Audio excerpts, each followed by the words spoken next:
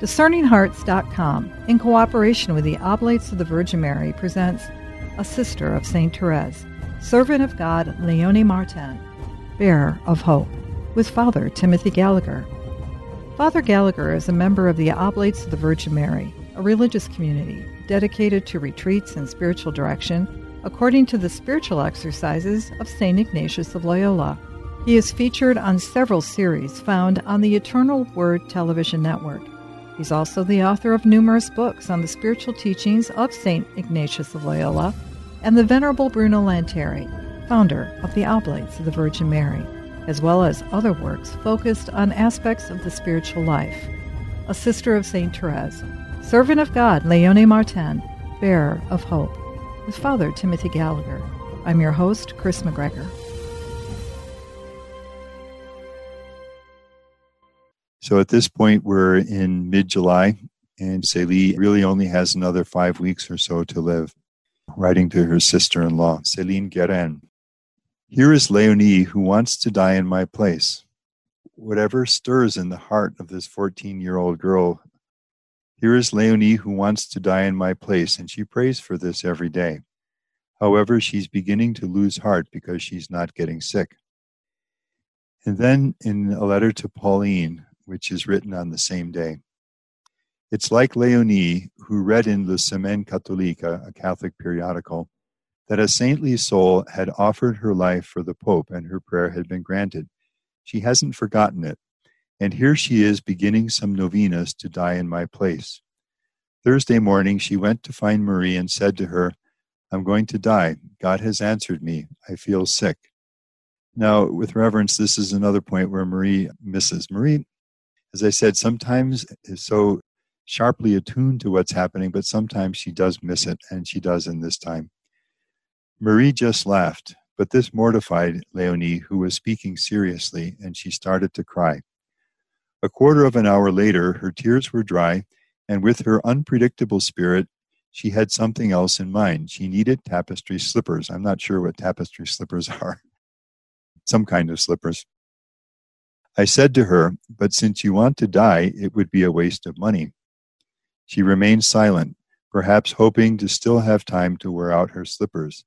Perhaps she would have put this in the terms of her sacrifice and would have made them last a good long time, only wearing them on the great feast days. There's the love in this young girl's heart and the clumsy reaching out, but with such sincerity. In a way, these lines that we just read give us an insight into the whole of the life of Léonie. Léonie never had enemies. And she never had enemies because everyone, even if they could get irritated at her foibles, she was slow, she was meticulous to the point that it would exasperate people and so on. But she never had enemies because everybody knew that she had such goodness in her heart. And you see it right here. You see that clumsiness, but you reverence it and you respect it. And it hurts a little actually to see that Marie misses it because you know that there's such goodness behind it. Marie is she's still young. I mean, she's 3 years older, so she's 17 at this point. That sounds like something a 17-year-old would say. Yeah. God bless her. Now, that's, if we won't certainly do it in these conversations, but if you were to read the correspondence, which is lengthy, in later years between Marie and Léonie, you'd see the deep love there between them. Marie became almost like a third mother in a way for Léonie. The death of her aunt, who was so dear to Léonie, the visitation sister, and then the death of her mother, Zélie. And at that point, Marie steps in and kind of takes over raising her and teaching her and so forth. So there's a very deep bond of love there between them, and it's reciprocal. Now, that is the last of the letters in which Léonie is mentioned in Zélie's correspondence, and this is written just 5 to 6 weeks before finally she does die. That's a rather abrupt ending to something as deep and as rich as that correspondence. But the beauty of it is we've seen through Zélie's eyes, we've seen Léonie from the very first months of her life up to her 14th year, really, as we say, the pivotal year in her life. And Léonie would always be convinced that her mother's death and entrance into eternal life, and her prayers for her were pivotal in what she calls her conversion, that change of heart which takes place at age 14.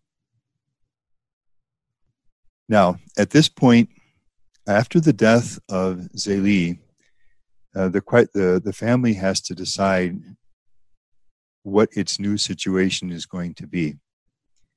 And Zélie had hoped, and she had expressed this to her sister-in-law, Céline Guérin. So that's Céline Guérin is the wife of her brother Isidore. Had expressed the hope that if Zélie, were to die before her children were fully raised, that Céline, her sister-in-law, would be willing to raise the family. And in fact, we have a letter, we may look at this later on, in which Céline, when she received such love in return from the Martin girls, because she became a second mother to them.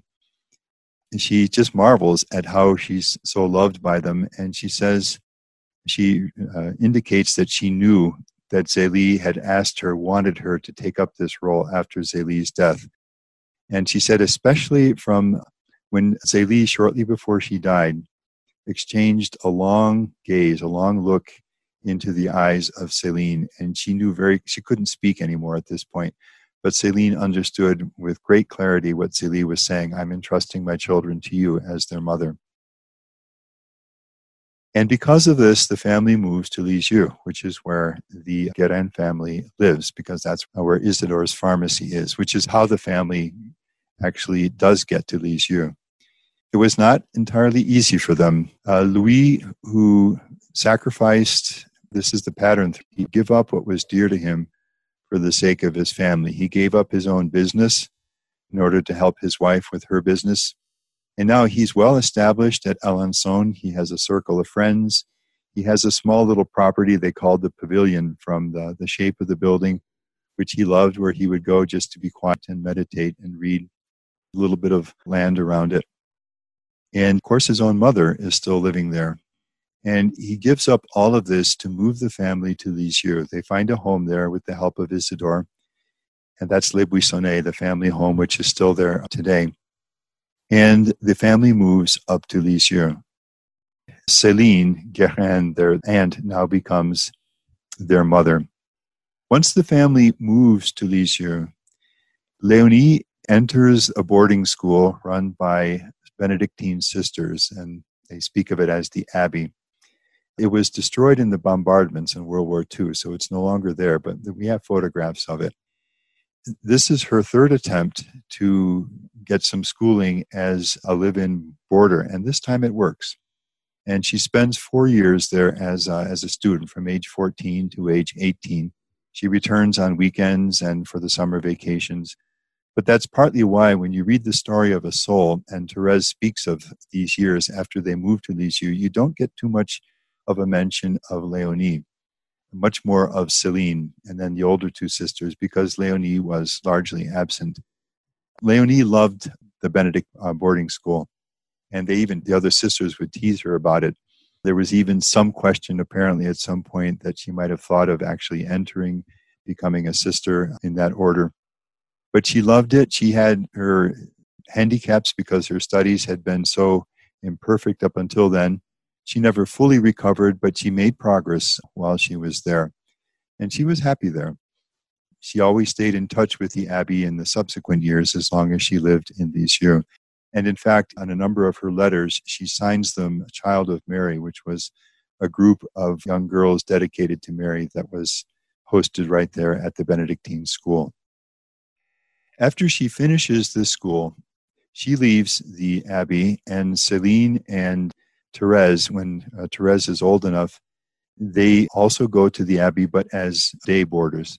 So they would walk to school each day, accompanied by a maid or their father, and be brought back home every day. And Léonie is at home. These are also the years in which Pauline discovers her vocation to the Carmel, and she enters the Carmel.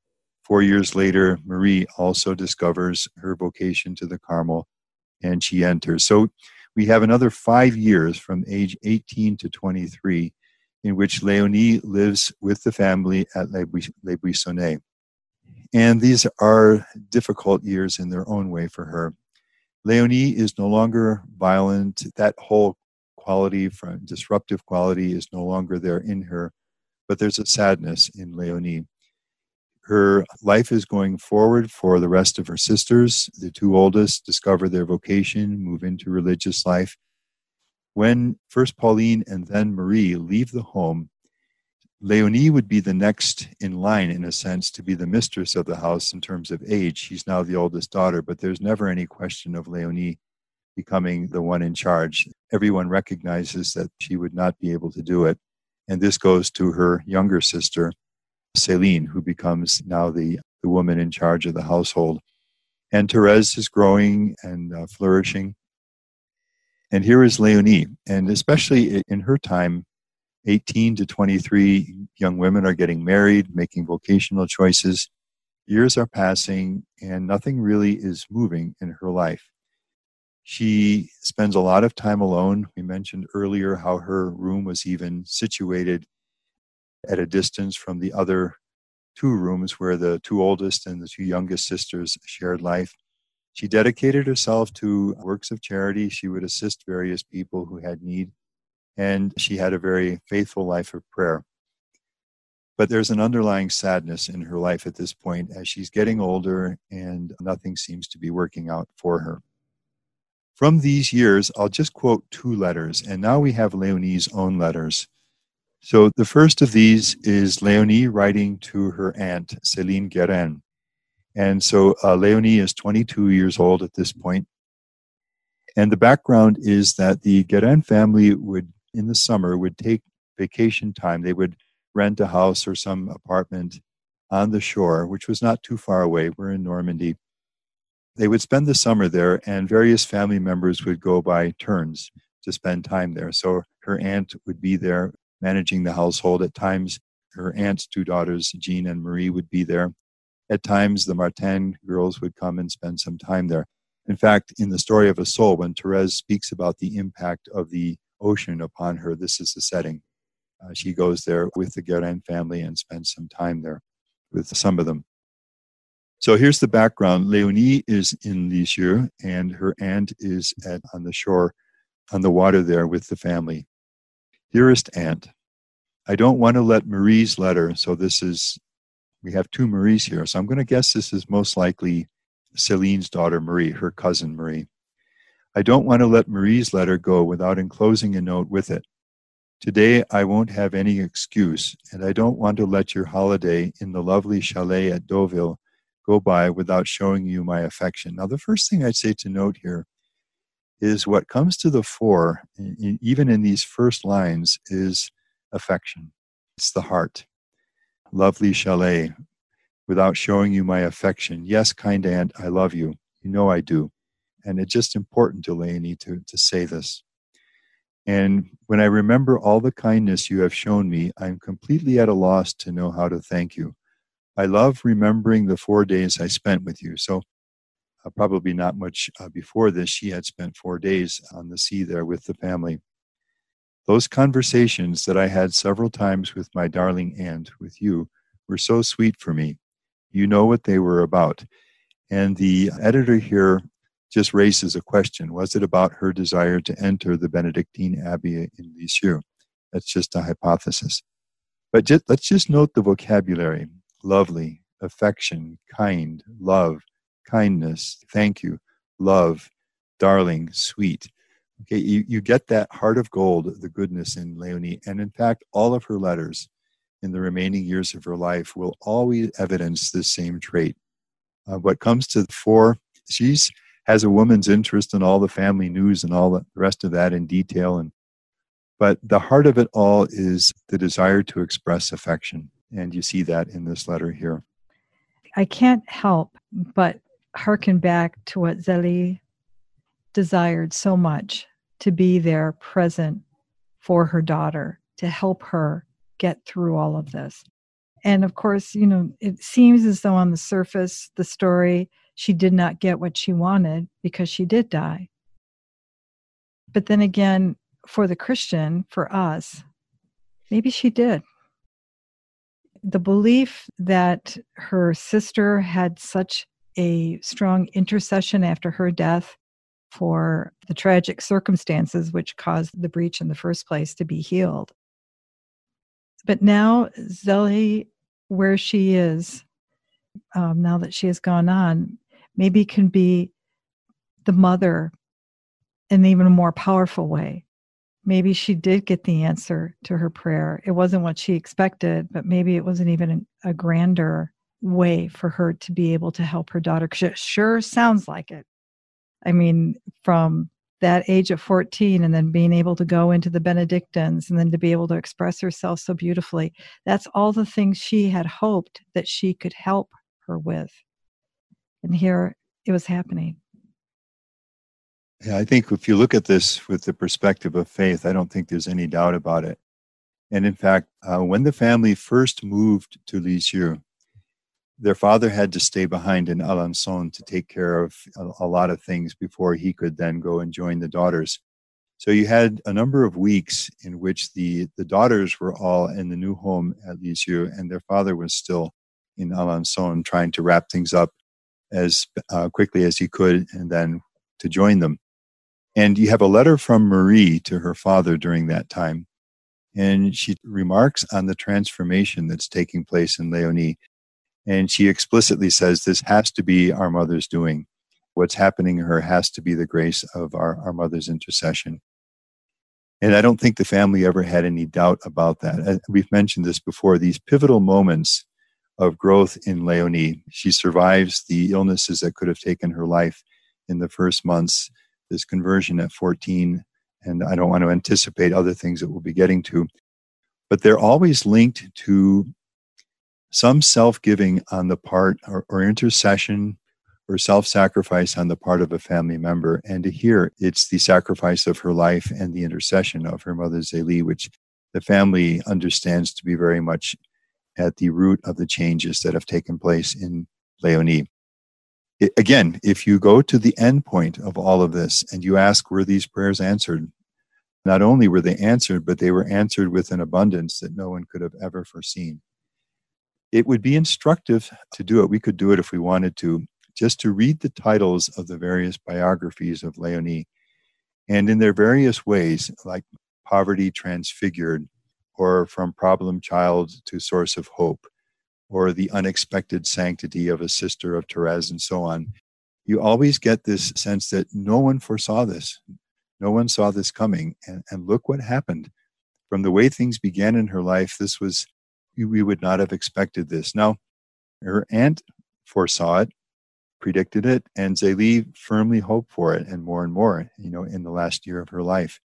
But by and large, people looking at Léonie and her struggles would have never foreseen this happening. And so I'd say if ever prayers were answered, this is certainly about as powerful an illustration as we'll see. This is almost like, in its very different way, the answer that Monica gets when she prays for her son Augustine.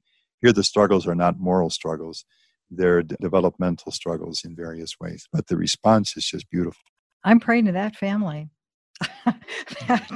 And two, Father Gallagher, I just have to say that, again, it would be pure speculation, but based on the tone and tenor of Zélie's writings, the instruction and the love in the conversation that would happen up until the moment of her death, those priceless, beautiful exchanges that only between the two of them and what she must have said to her daughter. I mean, those things are so important.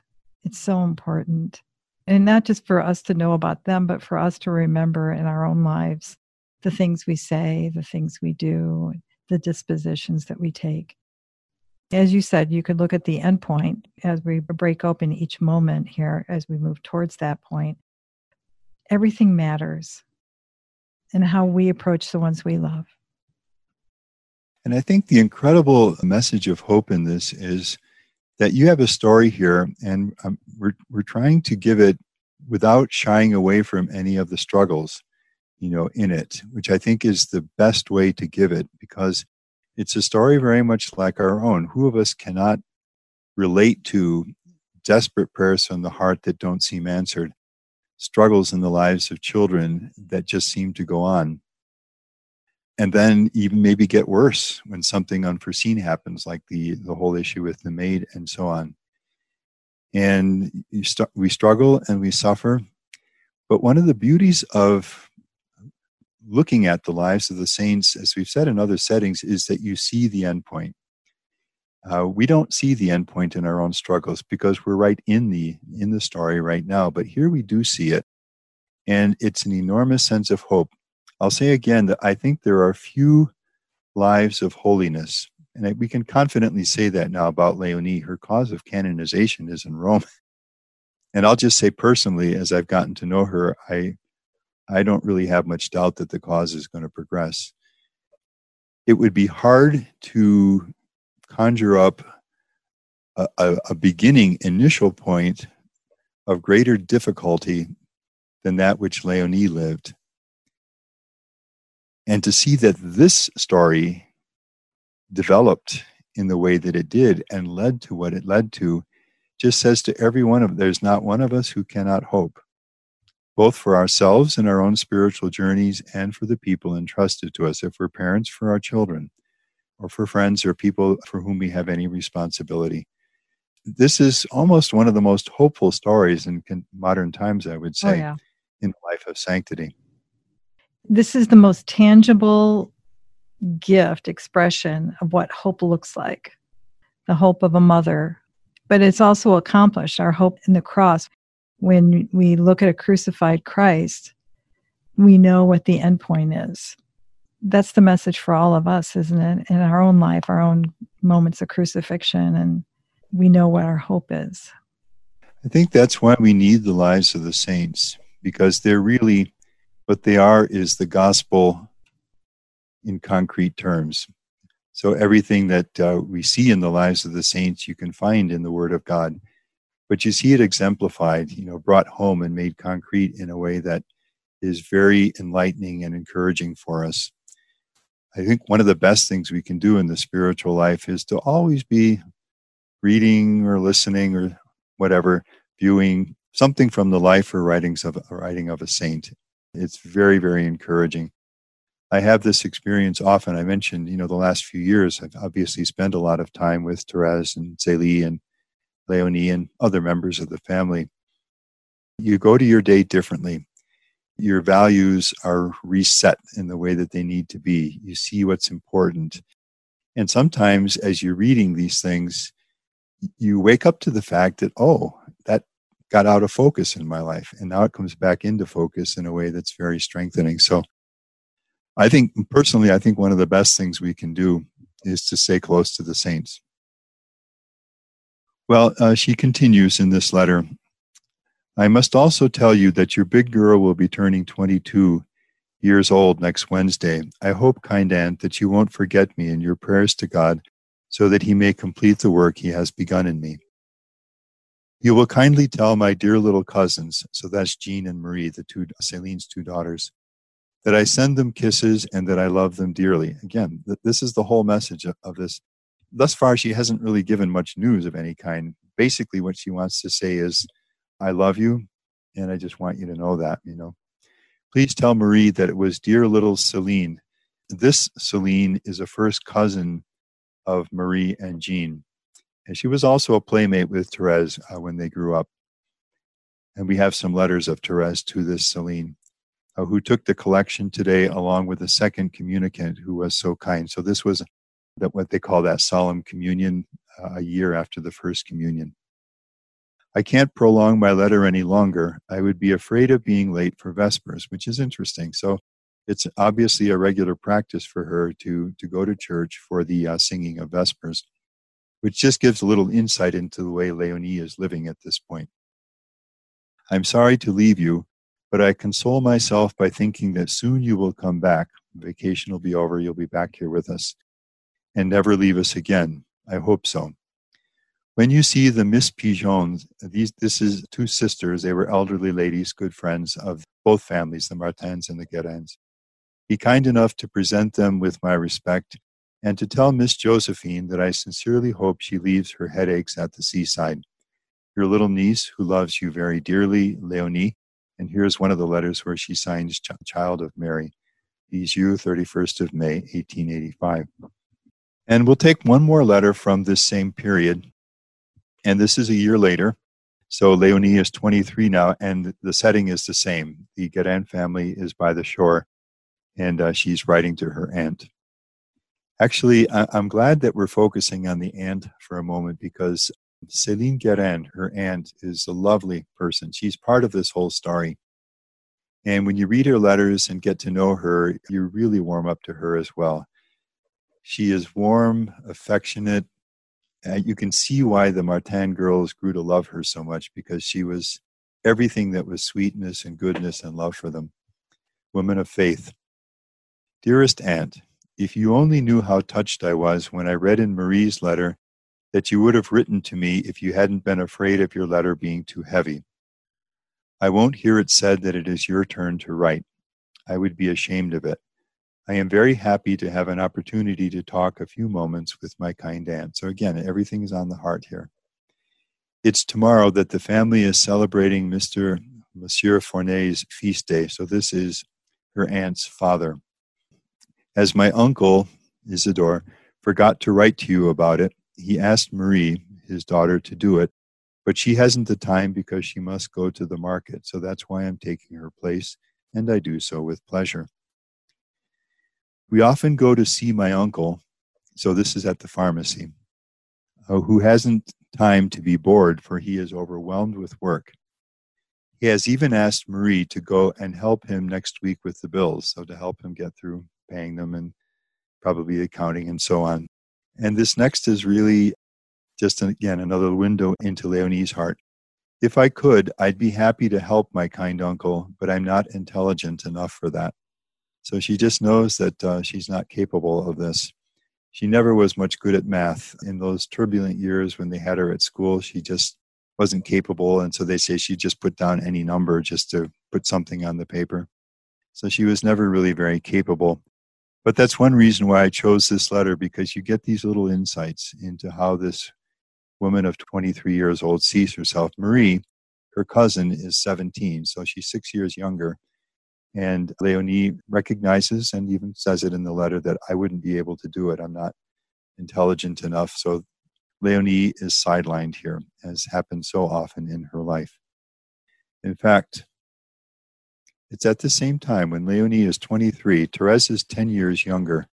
So Thérèse is 13, and Léonie very humbly asks Thérèse to help her with her French.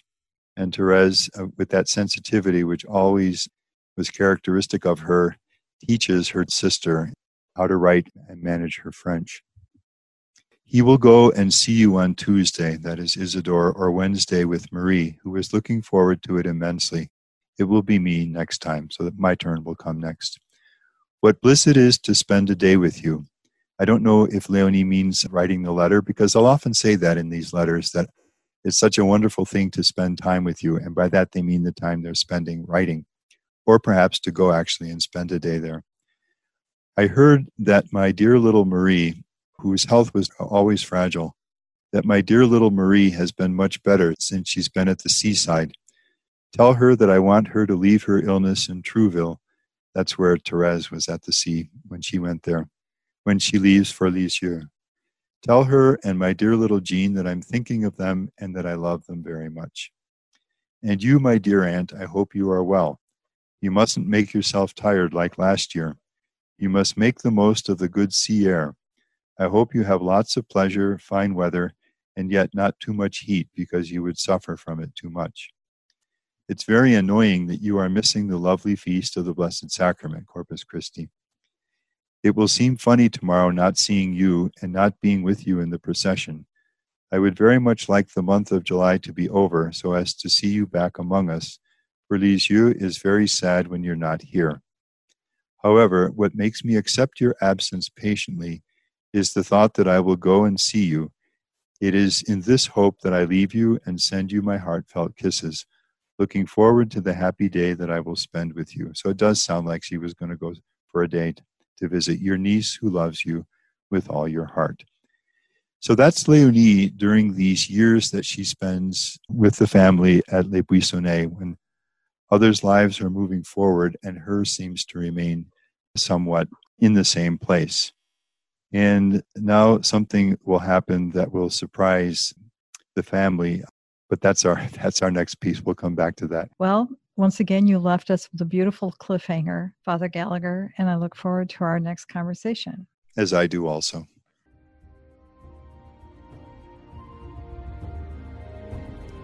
You've been listening to A Sister of St. Thérèse, Servant of God, Léonie Martin, Bearer of Hope, with Father Timothy Gallagher. To hear and or to download this episode, along with hundreds of other spiritual formation programs, visit discerninghearts.com, or you can find it on the Discerning Hearts free app. This has been a production of Discerning Hearts in cooperation with the Oblates of the Virgin Mary. We hope that if this has been helpful for you, that you will first pray for our mission, and if you feel us worthy, consider a charitable donation, which is fully tax deductible, to help support our efforts. But most of all, we hope that you will tell a friend about discerninghearts.com and join us next time for A Sister of St. Thérèse, Servant of God, Léonie Martin, Bearer of Hope, with Father Timothy Gallagher.